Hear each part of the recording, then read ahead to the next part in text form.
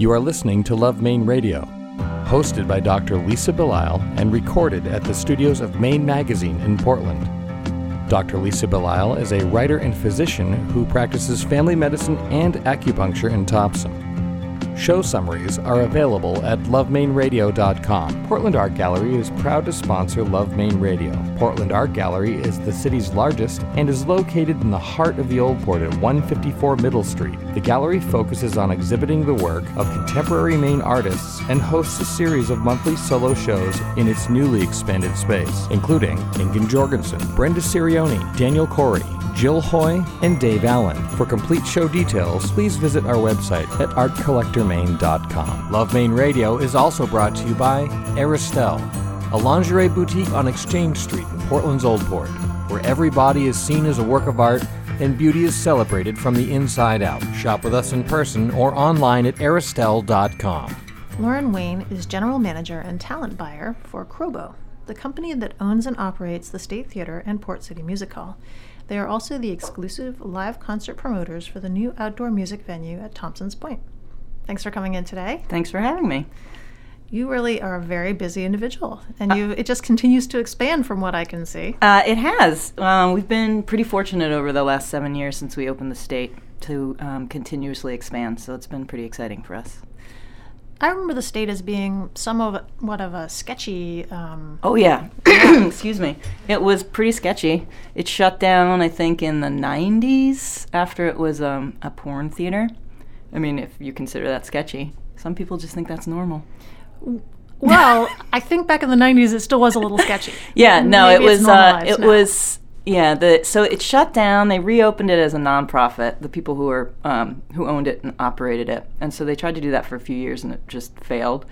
I came on board when what was then known as Don Law Company, which is now kind of morphed over the years into Live Nation, as nationally known, were the exclusive promoters at the state. But when I was there, we never owned or operated. There was an owner, there was a renter, and then we rented it from the renter. So there were 3 people who were kind of involved in the theater who weren't really dumping any money into it. So we did concerts there off and on for a few years, and then the city shut it down in 2006 because it was in extreme disrepair. I changed jobs. I'm going off here. Sorry. You're not even asking me questions. No, no, you're still answering the same one. Okay, good. It's a good answer. So I changed jobs, and I came on with the company now, who I'm with, whatever. I'll just leave that dangling out there. And they signed the lease in 2010, got me on board, and then we renovated it after the landlord actually had dumped a lot of money into it. So I think all in all it was like a $1.4 million renovation. And it's really become kind of a focal point for Congress Street. Yeah, it's going to become even more a focal point when we finally get our new marquee up. I'm sorry to Portland for the SCAF and the plywood that's been up for the last couple of weeks. It really has. I think, it was a really great time for us to come in, music-wise, and with the growth of the city, the way that it started and the way that it's continuing to do that. So it's been pretty exciting to kind of have your hand in that and watch it grow and be a part of it. And we do about 90 on average concerts a year there, not including what we do down the street at our club. So it's busy. It's a good focal point, and it's nice. And to see the growth and the renovation of the building and the street, beyond High Street has been pretty awesome since we opened. It seems like whenever somebody starts paying attention to a building or a venue of some sort, that other people around it almost gives them inspiration to do the same thing. It does. It really does. And so since we've been there, we've had a bunch of restaurants that have opened up on that block. There's been bars, there's the Jewel Box, Blue's been there a while. So it's been really cool. So because that whole block was in relatively pretty bad disrepair, and now it's one of my favorite places to be. How did you come to be doing the work that you do? That's a good question. I did not go to school for it. I had no experience. I just really love music. I went to school for history and journalism, and I don't use any of it. Just kidding. I use journalism a little bit. And I just kind of met somebody when I was hanging out at the Skinny back in the day, and he knew a guy, and he introduced me, and this person happened to be Jim Ahern, who was then with the Don Law Company, and he was looking for a marketing coordinator, and he hired me, and that's how I got into it. So it's really all who you know. Well, I do think that's an important point, especially given what you are currently doing. Yeah, which was working at AAA and FedEx. So wait, that's very interesting that you would kind of start off in a fairly mainstream corporate structure, and then by some, I guess, luck of association, you found your way into something that really fit you very well. Yeah, and it wasn't what I was doing with FedEx and AAA was not.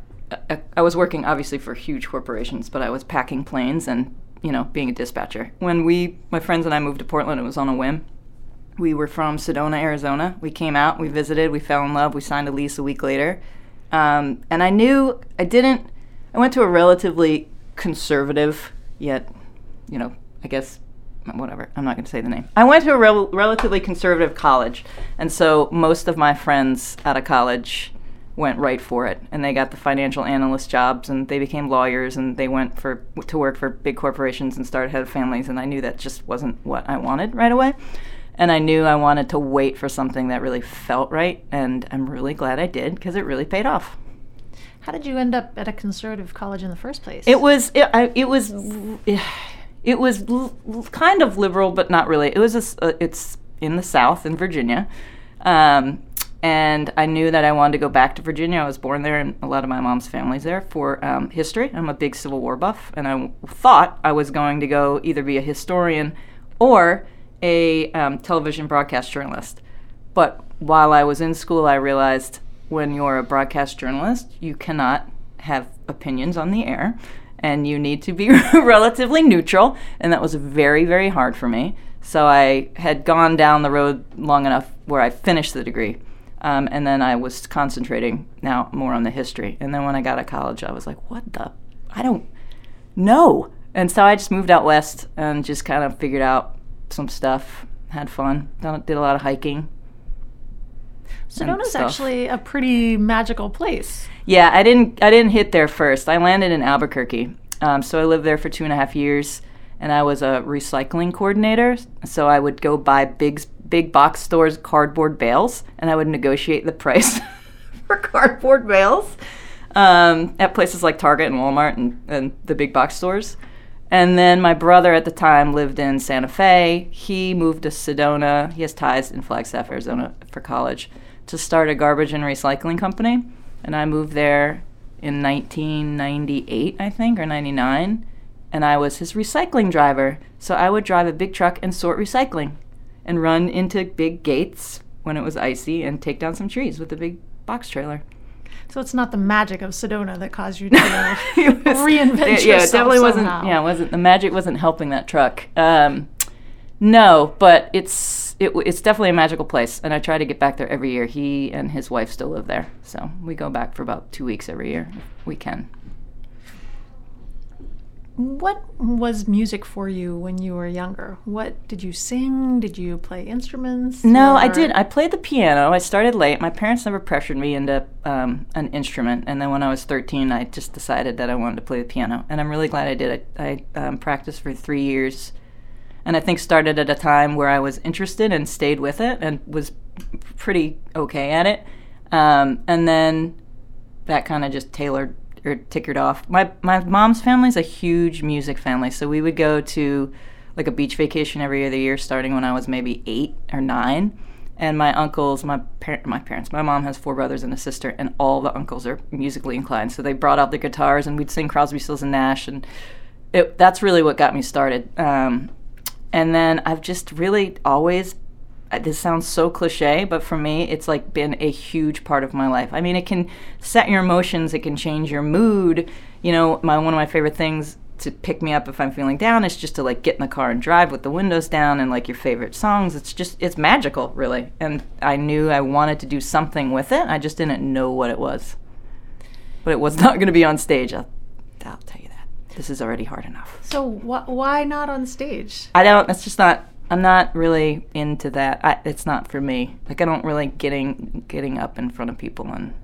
So how would you have been a broadcast journalist? Well, that on TV, it's a different thing. Like, if you don't see them, They don't exist. But on stage is a totally different thing. And it's a hard life. It's a really hard life. And it's, yeah, I always knew that was not for me. But I never actually knew that there was a whole nother side of it. Like a lot of people who I work with now and who are with the company or with my parent companies, they grew up in that and they knew right out of college that they were doing this in college. They were hanging up posters for shows and they were promoters. And I never knew that there was that side of the business. I just never thought about it. And then when I found out that there's this whole other side of the music industry, I knew that was for me. What is it about that side of the music industry that you find so appealing? I think for me, it was figuring out that you could have a part of putting on a show, because I always loved going to concerts, and I still do. It's harder to get to ones that we're not doing right now, but that when you're at a show, how much, you change as either like if you're there working or you're there enjoying the show or you're on stage or you're guitar tech or you're a promoter. It's just this feeling of a connection and being part of a tiny community within a community. And I was like, I really that's cool to be a part of that. It's cool to help put it on. And then it's like really cool when you're there and kind of looking around being like, oh my God, I had a big part of making this happen for everybody. And that's really cool. It's a nice feeling. What are some of the differences that you've found between putting together a show lineup for the state, for example, and Thompson's Point? There's so many different things about it. The one thing that I feel really grateful for is that I've been on the ground floor of all 3 venues that we own and operate. And so you're pretty much directing what happens, and that's a big thing for me. The state is totally different. It's, it's 4 walls. The infrastructure's there. It's a building. You're not bringing in sound and lights every show. In terms of the booking, it's not too much different. It's really kind of what we do. We have certain genres that we are more comfortable, we call it talent buying, for. And yeah, it's just the money is much larger at Thompson's Point because the infrastructure's not there. You're building and breaking down. And so it's a lot more financially risky. But in terms of like the lineup, you have to have a high risk tolerance for this job. You have to have a really high risk tolerance for Thompson's Point. So there are stuff, that I'm not going to be taking a risk on there. But fortunately, that's stuff we can always bring to the theater. And I think most agents and musicians understand that. They don't want to be put in a situation where they're uncomfortable, where it undersells and there's only 1,000 people at a 5,000 capacity venue. That's not going to make them feel good. And I don't want to put them in that position. So that's another part of the job, too. It's a lot of loyalty and trust. The trust that the agent and the musician has in us as promoters to make them feel good and put on a great show, and the trust in that we have in them, that they're going to come, they're going to show up on time, and they're going to nail it for everybody. Because it's a huge responsibility when you sell either 800 tickets or 1,800 tickets at the state or 5,000 to 7,000 at Thompson's Point. You've done everything you can to the best of your ability and the best way that you can up until the show day. And then when the musicians get on stage, you're kind of like, okay, please, don't walk off stage after 3 songs. What about people like our producer, Spencer Albee, who does Beatles Night every year? What? Just check it out, Lauren. I've heard all about it. Tell me about that relationship, that ongoing year after year relationship with a local musician and his group that have also been really all over the United States and maybe all over the world. We'll say the United States. No, it's the relationship I have with Spencer is definitely special, but it's something that we, for lack of a better word, cherish. The relationship with us and local musicians. It's not something we get to do a lot at a venue as large as the state, and especially at Thompson's Point. But when we can, we love to do it. It's been amazing, both personally and professionally, to watch Spencer do what he's done with both his own music and with the music of the Beatles, and to be a part of this growth and all the nights is amazing. It's one of my favorite nights of the year. If I ever leave for Thanksgiving, I make sure that I fly home in time for Beatles night. It's that awesome. And just that feeling when you're in the audience, it's like the best night of the year for your local musicians, either on stage or like all around you. It's an amazing sense of community. Everybody's there. You're either seeing like your best friends on stage play music, or you're surrounded by your best friends enjoying the music. It's like, it's something that cannot be repeated. It's awesome. Thank you.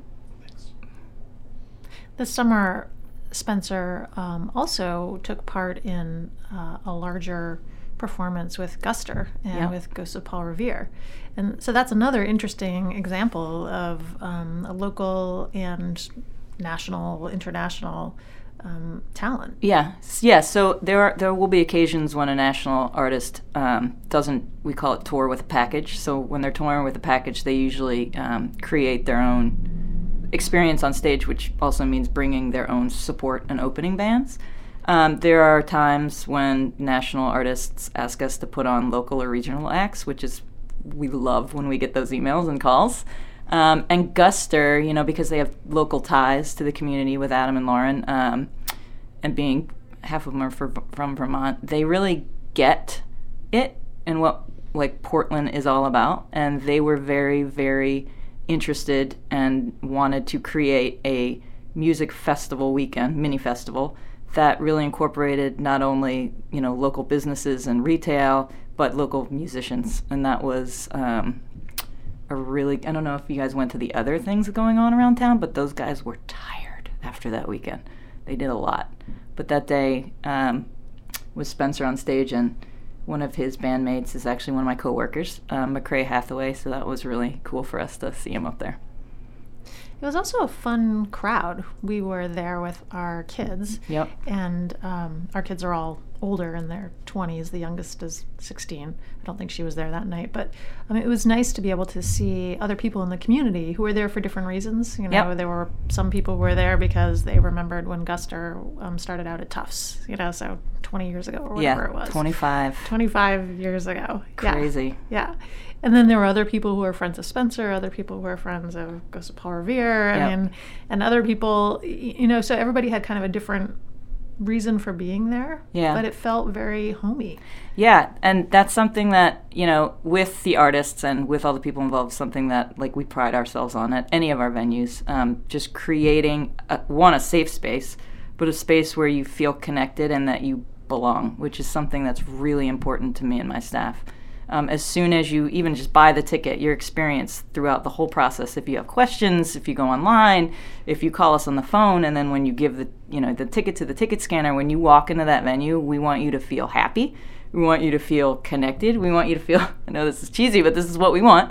We want you to hug your neighbor if you want to, or do a dance. It's very, very important to us that you have that good of a time at any of our venues. And that's really what music is all about. It brings people together. And when you're there for those 3 hours, you should have the best time of your life. And we want to help you have that experience. It's an interesting thing for me now as a parent of 20-something-year-olds, that to experience that they have the same musical taste and sometimes that I do. Because it used to be my parents listened to something when they listened to their albums on vinyl. Yep. And then I listened to my cassettes, I guess, because I was a little bit too young for 8 tracks. Yep. But now with iTunes, there's so much crossover that it's funny to know that other people, like your children, can like the same things you do. Yeah. I love Ninjago music because my 5-year-old loves it. Just kidding, I don't really like it, but that's what he's listening to. Yeah, it's cool. Well, obviously streaming has just changed the way people are getting their music out, and the music business and labels and all of that. I think it's amazing and one of the best things. I'm not a musician though, so I don't have to deal with licensing fees other than paying what we do at the venue. But it's just bringing it to more people faster. It's also can be a con if you're trying to keep up with the latest and greatest. But I don't think most people are trying to do that anymore. They just want to discover something new and what they like. But I remember in terms of, bringing the generations together, my parents used to have a beach party every year when we lived in Georgia. And it was They used to ship in sand, so the whole driveway was filled with sand. It was like a neighborhood beach party, and they played 60s shag music in Motown. And I love now 60s shag music in Motown. I never listened to it as a kid because I'm like, gross, they're dancing. But now it's like, Motown music is where it's at. Well, is there also something about the emotions associated with the group that you're with at the time? I mean, you talk about these events with your family, with your parents, and how that has created this emotional tie to that music. Is this something that you are trying to capitalize on somewhat in these venues? Yeah, I mean, obviously we're a for-profit business and we're not interested in losing money. So yeah, there's something to be said. It's not all fun and games and music, and I have to do P&Ls and flash reports and a lot of Excel spreadsheets, and that is the downside of it. But the upside is, not seeing any red on the Excel sheets. So sure, I mean, in full disclosure, no, we do not want to lose money. But we're very good at what we do, and what we do is good times, and it's all working out. We talked to Bill Ryan, the owner of the Red Claws, about his time at Oxford Plains Speedway. And one of the things he talked about was weather. Yeah. And how that was just such a big part of every conversation because, of course, their events are all outside. Outdoors, yeah. So this must be at least some part of the conversation when it comes to Thompson's Point. Yeah, of course. It's a huge stress, but you just have to kind of let it go, because what are you going to do? I mean, we're promoters, and we've decided to do an outdoor amphitheater. And that's all you can do. You just hope that the weather's going to be good. And there are things in place that will help us if we get rained out. We have weather insurance. We subscribe to a weather forecasting service that's tailored to wherever you are with lightning strikes and radiuses and all that. So, I mean, an example is the Alabama Shakes this year. We had a sold-out show. It sold out in a day with 7,500 people coming, and it was forecasted for storms. I literally was looking at a computer screen the entire 48 hours leading up to the show and on the show, and my eyes the next day were bleeding. It ended up working out great. We started the show a bit early with the support, and the Alabama Shakes ended up doing an encore and finishing the set just when lightning struck. So then we had to evacuate the venue. So yeah, weather plays a big part of it, but you can't control the weather. So you just kind of got to smile and hope that the Alabama Shakes get an encore in.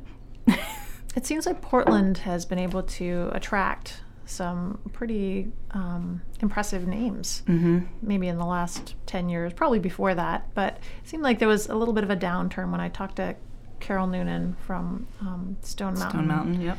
She was saying that, there was a little bit of a lull where there wasn't a lot of live music. But now even out in Western Maine, she's able to capitalize on the fact that people really are enjoying live music again. Yeah, there's a lot to that. There's a lot of different parts.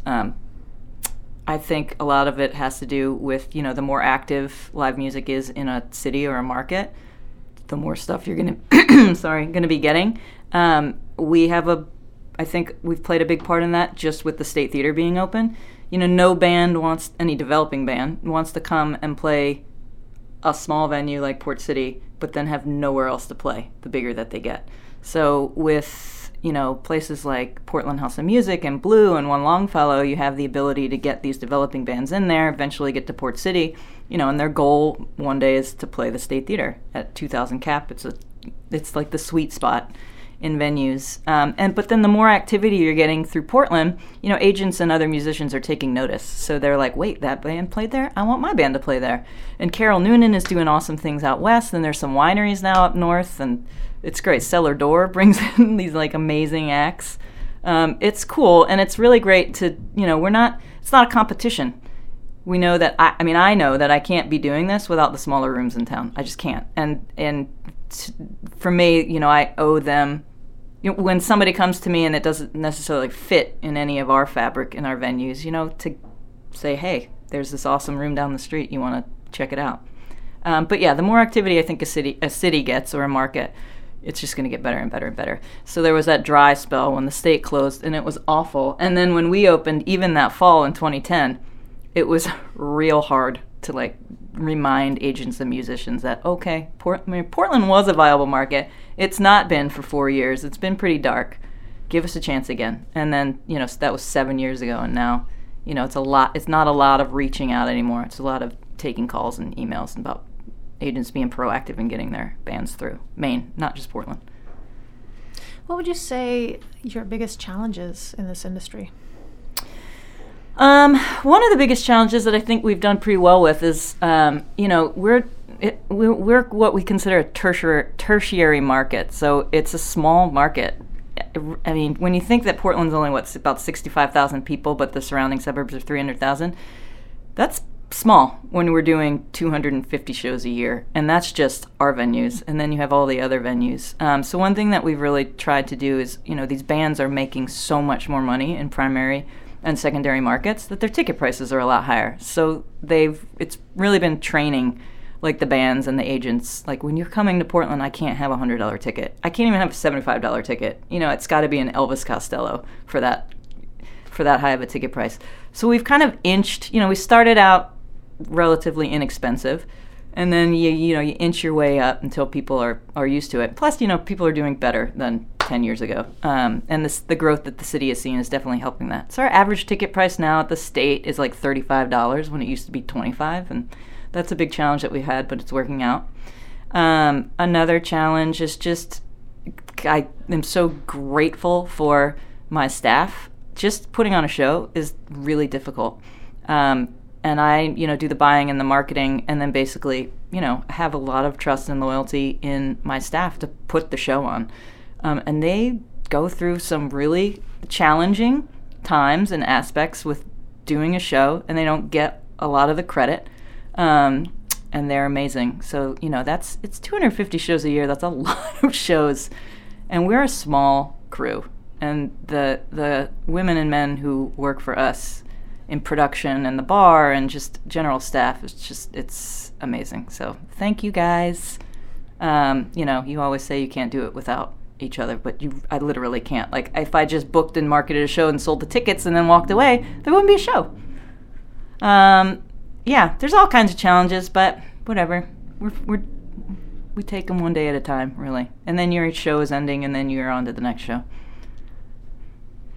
Well, this has really been a pleasure. Oh, thanks for having me. This conversation.